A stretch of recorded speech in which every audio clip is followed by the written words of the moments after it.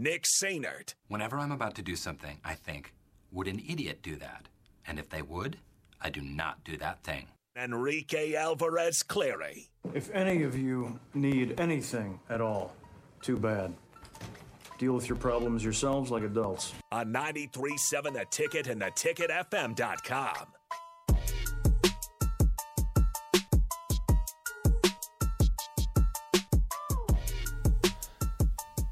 Back here on the Happy Hour, 93.7 The Ticket, theticketfm.com. Nick Sainert and Enrique Alvarez Clary with you today.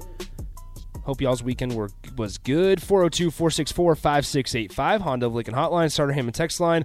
Both those open for you. Just a brief reminder, guys from the afternoon shows, DP one-on-one with DP and Old School, and some of the other guys will be out at Barry's tomorrow, getting you ready for Nebraska ball versus Creighton tomorrow night. So that'll be fun as well. And then Wednesday, DP's out at Tanner's. DP's going all over the place this week. DP's not going to be here. Yeah, it's going to be wild. It's just not going to be here. Hey, good stuff, though. That gives us an opportunity for you guys to come hang out. So please do. You know, Friday he's going to be at Wingstop. That's right. That's right. He'll be here today and Thursday. Yeah. Wild. All right, let's. We're going to have to make this a little bit of a shorter segment. So let's go ahead and touch on the running back room a little bit. Scott Frost announced earlier today that Sevion Morrison is no longer with the program. Last week, we had heard Sevion was not there because of some family stuff, and Scott Frost was asked about him today. Here, it's very short, but we'll just hear what Scott said about Sevion won't be back here. No, I don't expect him back.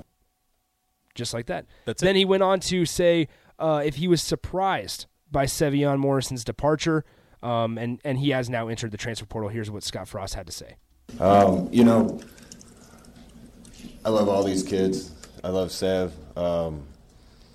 Not everybody can play, and this is the way college football is going to be. So I'll certainly bend over backwards to try to help anybody that's been here and does things the right way. And we're going to lose some, we'll get some back. That's the way it's going to be every year. So Sevion Morrison entered the transfer portal a little bit over about an hour ago from now. He has played in 7 games this year, did not play last year. Played in 7 games this season, 30 carries, 116 yards, and 3 scores, but he hasn't played since Minnesota back on October 16th. And then Scott was also kind of talked about what the running back room may look like this weekend. He kind of mentioned a couple names, one of those being Marvin Scott, but here's what Scott Frost had to say of what the running back room might look like this Saturday. It's probably going to be a combination of those guys, and there's some reps to be had right now. Ramir certainly done a good job. I wouldn't be surprised if a guy like Marvin or Stepp got an opportunity this week, and maybe some other guys. So we'll have to piece it together, and I'm excited, though. Some of those guys have been doing great in practice, and hopefully when they get their chance, they'll grab it with both hands. No, we kind of talked about it a little bit at the end of Tom and Bach with the pregame, me and Rico. And Sevion was a 4-star guy. He was 300. I'm looking at his 24/7 page right now. 4th best player in Oklahoma, 24th best running back in the country. 4-star coming out of high school from Tulsa, Oklahoma, at Edison High School. So, in terms of a star rating, it's a loss. However, I think that Nebraska will be okay. Actually, I know Nebraska will be okay. And it's interesting hearing all these things kind of from Scott Frost, not only because he's the head coach, but he's the main voice in the offensive coordinator room right now, the offensive playbook. Because he was the leader of the offense before, yes, but now he's even more. Now he is the guy. He is the guy. So that's where he was interested about how Marvin Scott might get some touches on Saturday. Marquise Stepp might get some touches on Saturday. That also goes back to the beginning of the season. It's kind of interesting, once again, how it all comes full circle. I will never forget at the beginning of the season when we'd have Aaron on from Hail Varsity every Wednesday, and it was, what do you think the running back room is going to look like? What do you think the running back room is going to look like? Well, so-and-so is going to get the start, and then they don't play at all. But did we know who was going to get? We had no idea. Well, we've heard this person's name a decent amount, Yeah. so we're thinking this person's going to play a decent amount. And then, she said that about Marquis Stepp, then he wouldn't touch the ball. And then after Jacques Yant had a great game, she said about Jacques Yant, we said it about Jacques Yant, and then he didn't touch the ball. Jacques Yant. And Ramir Johnson's just kind of held that starting role since the Oklahoma game, and he just hasn't let go. And it's been great. It's been great that Ramir has taken that starting role. They finally, as they said in the beginning of the season, like you said, it kind of comes full circle. They wanted somebody to take control of the room and take the starting role. They were like, yeah, we have a lot of guys who can be the starter, but right now we're kind of going running back by committee. Gabe Irvin was the starter, announced starter for the first 3 games, but he'd be in for a couple plays, and then you'd have Marquis Stepp in for a couple plays, and then you'd have Sevion Morrison in, and they would just be rotating guys for series or for a couple plays here and there. And then after Oklahoma, Gabe Irvin got hurt. Ramir Johnson got the role, and it seems to me that he stepped up in practice and decided this starting role is mine, and nobody's going to take it from me, and that's what it seems like. Which it's interesting because we've kind of talked about it before, that going back to the Oklahoma game, going into the Oklahoma game and how the game kind of unfolded, you felt like Gabe Irvin was on the cusp of just taking that job. Mm-hmm. And it took him a couple games. Marquis Stepp played some time significantly early and kind of filled that void of a power back in the short yardage situations where everybody was like, all right, finally, here we go. Back. Here we go. Finally, we're going to be able to play hard-nosed, smash-mouth football when it's short yardage situations. 3rd and 3. Yeah. You don't have to run Gabe Irvin up the middle.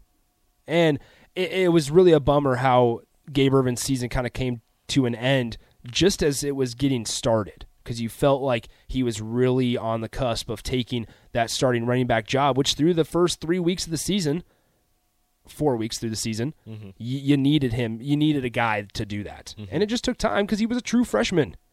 It just took time. True freshmen running backs don't start at Nebraska. It's you're right. It's one of the first for a very long time. But going back to Sevion Morrison, like you said, it's going to suck to lose him because he's a very talented individual, but in the running back room, he wasn't getting many touches, as you said, so for stats-wise, touches-wise, they're not really going to miss him, and that'll give a guy like Marvin Scott a chance to get into the game and show what he's got, because, he's been here for a little bit, and he hasn't really been able to see the field. So with the amount of bodies they have in the running back room, losing one of the more talented guys that you have will free up some more space if they decide to go that way, because they've kind of let Ramir Johnson take that role and stay in the entire game no matter the situation. What's your reaction on Saturday if Zach Weinmaster starts at running back? That's your reaction. Why is this happening? I had to throw that in there. He has gotten a couple snaps. Look, you can get Zach Weinmaster some snaps here and there. I'm not going to disparage anybody, but I'm just saying, you got Ramir, you've got Marquis Stepp, you've got Yant, you've got Marvin Scott. You got some bodies. That would Look, make Zach me laugh. Weinmaster is good in his own right. I'm not going to take anything away from him. He's a Division I running back. I wasn't a Division I anything, so I can't say anything about that. But I just feel as if the guys in front of him are more talented. Yeah, that's funny. I had to throw that in there. And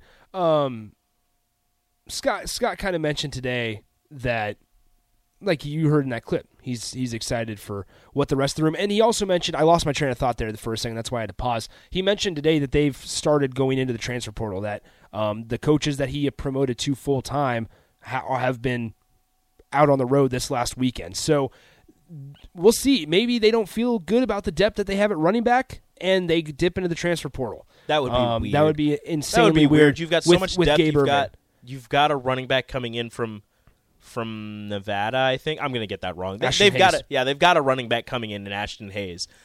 They've got so many bodies in the running back room. I don't think transfer portal running back is something they're looking at. I think they're more along the lines of somewhere on the offensive line. Quarterback, maybe.